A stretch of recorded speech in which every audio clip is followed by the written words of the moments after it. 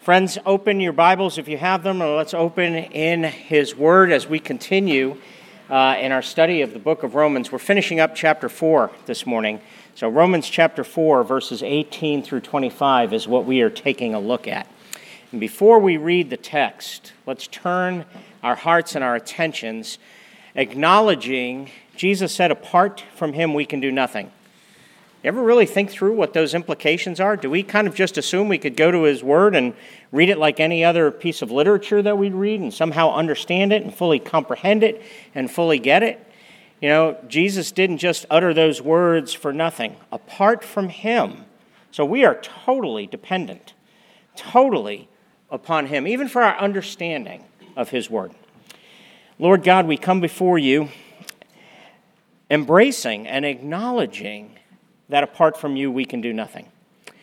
And so, Father, we ask that You would give us Your Spirit, the Spirit who will guide into all truth, the Spirit of understanding, the Spirit of counsel, the Spirit who helps us and applies Christ to our lives. And so, Father, now we look to You in Jesus' name. Amen. If you are able, one more time, I would ask you to stand as we read the Word of God. So if you're able, please stand. Romans chapter 4, verses 18 through 25. And Paul wrote, and he's speaking about Abraham. If you remember the chapter, it's a case study of Abraham and his faith. So it says, in hope he believed against hope, that he should become the father of many nations. That's Abraham's call. It's in and through him that salvation was to come. As he has been told, so shall your offspring be.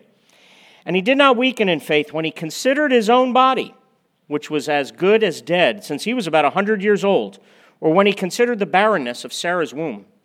No unbelief made him waver concerning the promise of God, but he grew strong in his faith as he gave glory to God, fully convinced that God was able to do what He had promised. That is why his faith was counted to him as righteousness. But the words it was counted to him were not written for him alone, but for ours also.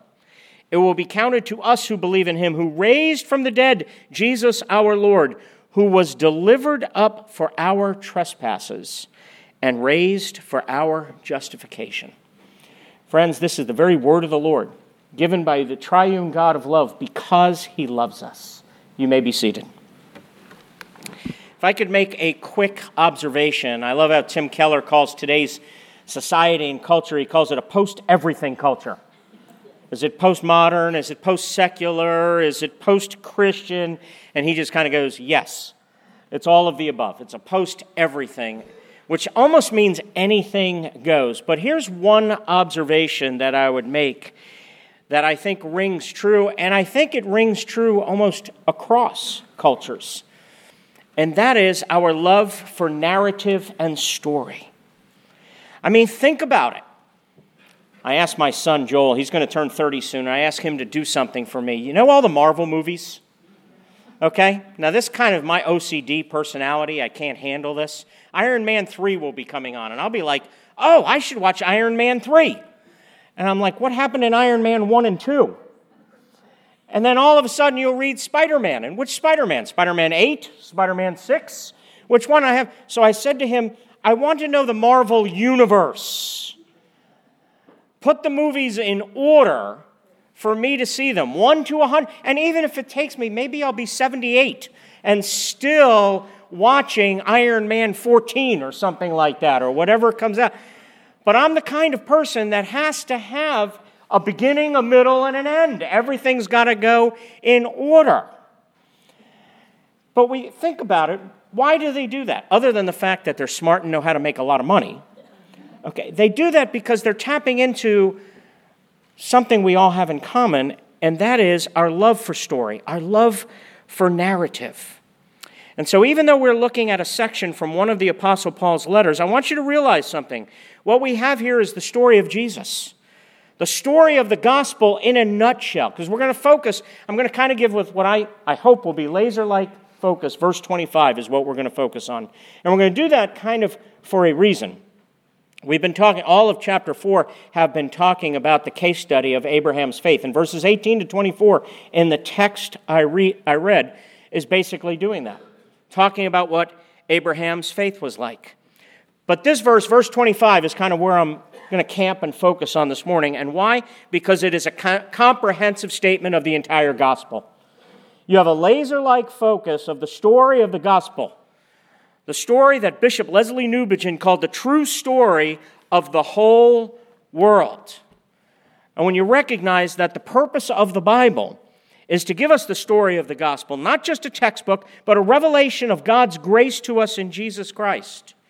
And that what we do, I spoke earlier in the service about our liturgy, what we are doing each and every Sunday in worship is we are rehearsing and reenacting the story of God's grace. Think about it for a second. What do we do as we work our way through worship? It begins with God's initiative. God has reached out and reached down to us, calling us to himself in worship. In a sense, he's confronting us with his glory, with his otherness, with his holiness. I appreciated how Jeremy was talking about the pantheistic nature of the religious systems there in London and South Hall, London. Do you know what the Bible is all about? The Bible is about God is God and there is no other. I am the Lord and there is no other. And the beginning of rehearsing the story of God's grace is God confronting us with the fact that he is the Lord and we answer to him. He's not one of many. He's not your co-pilot. He is the Lord. And that immediately confronts us, and this is why we are rehearsing the story of the gospel. It immediately confronts us with our sin. We are confronted with the fact, like Isaiah, woe is me, I'm a man of unclean lips. I'm completely corrupt. I'm unholy. He's holy and I'm unholy. And so what do we do in worship? After we have praised God, we confess our sins and we receive his grace. And then we confess our faith. And then you hear, not to just hear a lecture, but be transformed and renewed and changed by the living and active Word of God. God is doing something on your soul, on your heart this morning. He is meeting you and challenging you to deal with him. This is not just a lecture. He is giving you his very word to challenge you this morning. And then we leave after hearing the word and hearing that through Christ we are under the favor of God. We then receive what's called the benediction. And do you know what the word benediction means? The word benediction is a blessing. In Latin, it truly means the good word. So the benediction is not just a doxology where we praise God. It is God giving you his good word. The Lord bless you and keep you. The Lord make his face shine upon you. The Lord lift up his countenance upon you, a countenance that through Christ is a countenance of favor, and give you peace, and you absorb, and you with hands open receive the good word in order to go out into the world to spread that good word, to share that good word. Because Abraham is the father of many nations, and Jesus hasn't returned yet because he is still calling men and women and boys and girls from every tongue and tribe and people and language to himself. And that's why we proclaim it. That's why we suffer. That's why we do what we do. And so this morning, I want to give us this kind of summary statement, this laser-like focus into the summary of the gospel, which is given for us in verse 25. And it basically, simple outline. This is if you're taking notes, this is very easy to take notes on. Because verse 25 basically says, who was delivered up for our trespasses, there's the purpose of his death, and who was raised for our justification, the purpose of his resurrection. So, this shouldn't take long, right? 2-point sermon. The purpose of his death and the purpose of his resurrection. Look with me at verse 25. And even though it rains, doesn't take care of the allergies. I don't know if you've noticed that or not. So excuse me. But what we're doing, this is the true story of the whole world.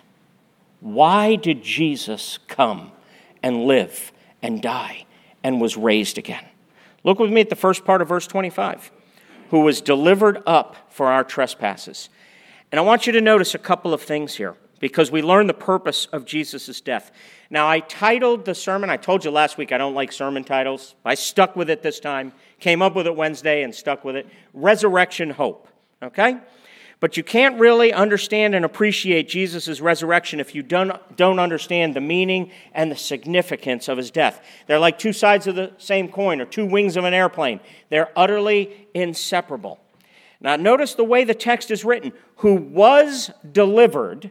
So it's speaking of Jesus. Jesus was delivered up. Okay? Now think about this. If he was delivered, who was he delivered by? He was delivered by God the Father. God the Father is the agent of the action here. God the Father is the one who initiated the action. The word delivered literally means handed over. So if you think back to Acts chapter 2, when Peter was preaching on the day of Pentecost, and he was given his sermon, and he says, this Jesus, delivered up according to the definite plan and foreknowledge of God. So in other words, Jesus was delivered or handed over. God handed Jesus over to those who would kill him. Now I just want us to marinate in that for a second, because I want you to think about this. God took the initiative to deliver his Son so that he wouldn't lose you. And I want you to marinate in this for a second. How much do you think God the Father loved God the Son? I mean, I want you to think about the intertrinitarian relationships for a second. So before there was creation and before there was time, before there was let there be light, you had God, the one God in three persons, existing and relating to each other. And they were doing so harmoniously, deferring to each other. If you look at the simple proposition out of 1 John 4 that says God is love, what was the Trinity? What was their life like before creation? They were loving one another, because that is the definition of God. God is love. And they were deferring to one another. Now, if you think about this, I want you to marinate in this. What did it cost the Father to deliver up the Son? See, this was the Father's initiative. It was the Father's action, and he did it for you. So I want to just challenge you to think about something for a second. If he did it for you, how loved are you? How loved are you? There's this little tiny verse in Jude. It's not every day I quote out of Jude. Poor Jude, along with guys like Nahum and Malachi. They get ignored and brushed over so often. I think we need to pay more attention to them. But there's this little verse in Jude that commands us. It's an imperative. It's a command. And it says, remain in the love of God. I think we struggle with that, and we actually keep God's love at arm's length. We like the fact that God loves us, and we're going to heaven when we die. We like that. But if we bring in his love and don't keep it at arm's length, what does that mean? It means we're no longer in control of our lives. And it means he can ask us anything, because our lives become his. He died for us. He died for our trespasses. He gave his life out of love for us. And if we truly let his love in and bring it in close, that means he can ask anything of us. He can ask us to go to Southall, London, and live as missionaries. He can ask us, if we're not married, to not get married. He can ask us, if we're married, to stay married. He can ask us to love the person that to us is not only unlovable, but unlikable. He can ask us to give away our money. He can ask us anything he wants, because he has purchased and bought our life with his very blood. He was delivered up, and he loves us that much that our lives belong to him. And think about it. Why? The text says, for our sins. The purpose of his death, the reason he died, was for our trespasses, which means our trespasses must be pretty bad for it to take the death of Jesus to deal with them. We looked at the cost of God.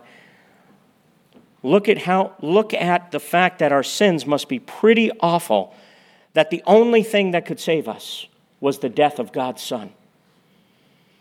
Jack Miller, who was the one who started World Harvest Mission, that's now called Surge, that Jeremy and Angel are going to go serve with. Jack Miller would often, and I've given this quote before, but he would often stand up in front of large groups of people, because he was a missionary and a pastor himself, and he would speak. And he would have a group of people, and he would say to them, and he would kind of look at them, and he would say, cheer up. you are a whole lot worse than you think you are. And he would let that sink in. And he'd go, really?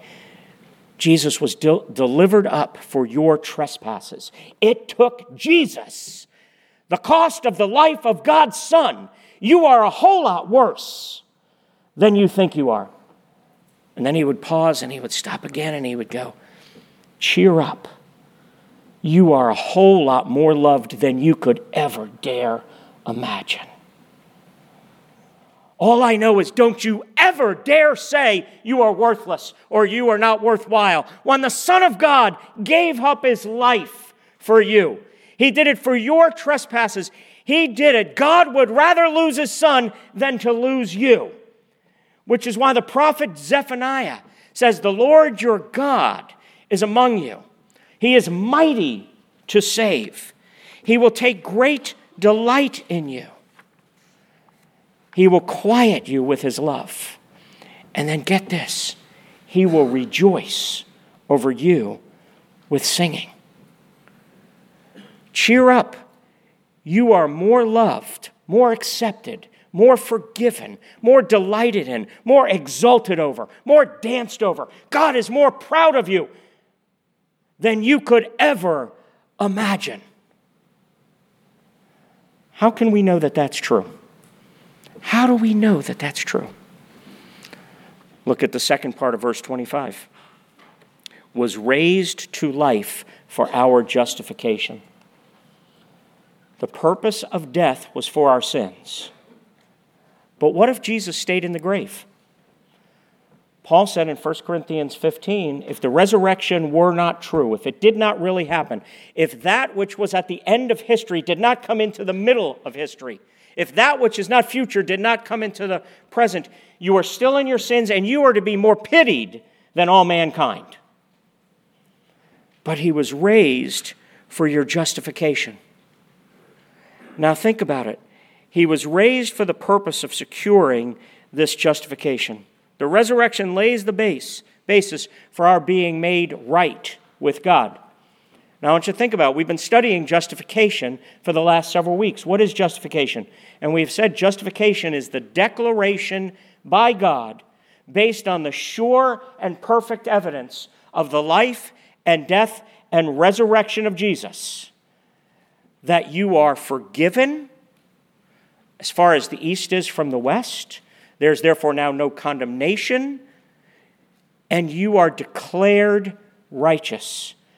That means you are just as loved, just as beautiful, just as devoted, just as accepted, just as approved. That means God, because you're clothed in Christ, God is as pleased with you as he is with Jesus. Now dare to let that soak in. Look at yourself in the mirror. Think about this. At Jesus' baptism, when the Spirit of God lighted on Jesus as a dove, and the heavens were rent open and torn open, and the voice of God, what did it say? It said, "This is my beloved Son. With him I am well pleased." Now, where are you if you're a Christian? You're attached to Christ. You are in Christ. You are bone of his bones and flesh of his flesh. Now, if you are in Christ, everything true of Jesus is true of you. Do you want to know what your Father is saying of you right now? He is saying, you are my son or daughter. With you, I am well pleased. And why? Now, how many of us feel that? Wake up every morning and go, yep, that's me.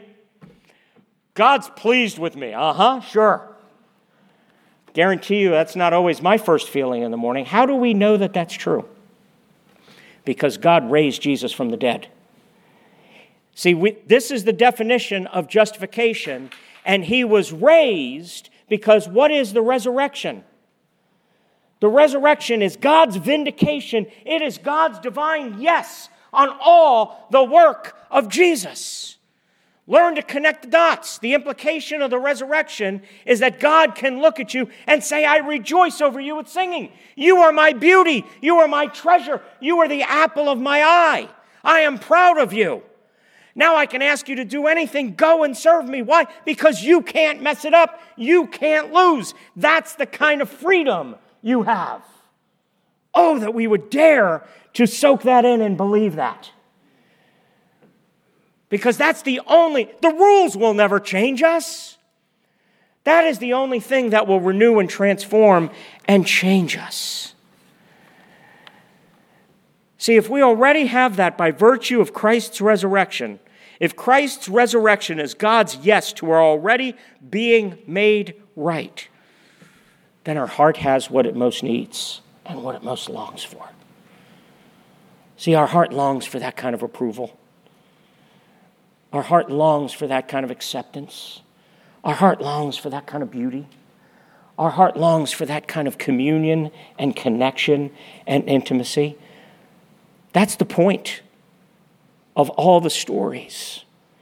As C.S. Lewis, and why do we resonate with C.S. Lewis and Tolkien? And why do we resonate with Disney movies and Marvel movies?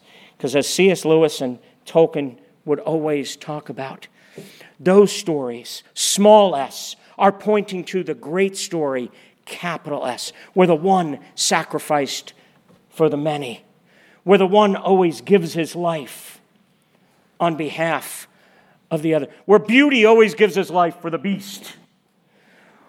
That story points to the true story of the whole world. And you may be looking at yourself in the mirror and saying, yep, I'm the beast.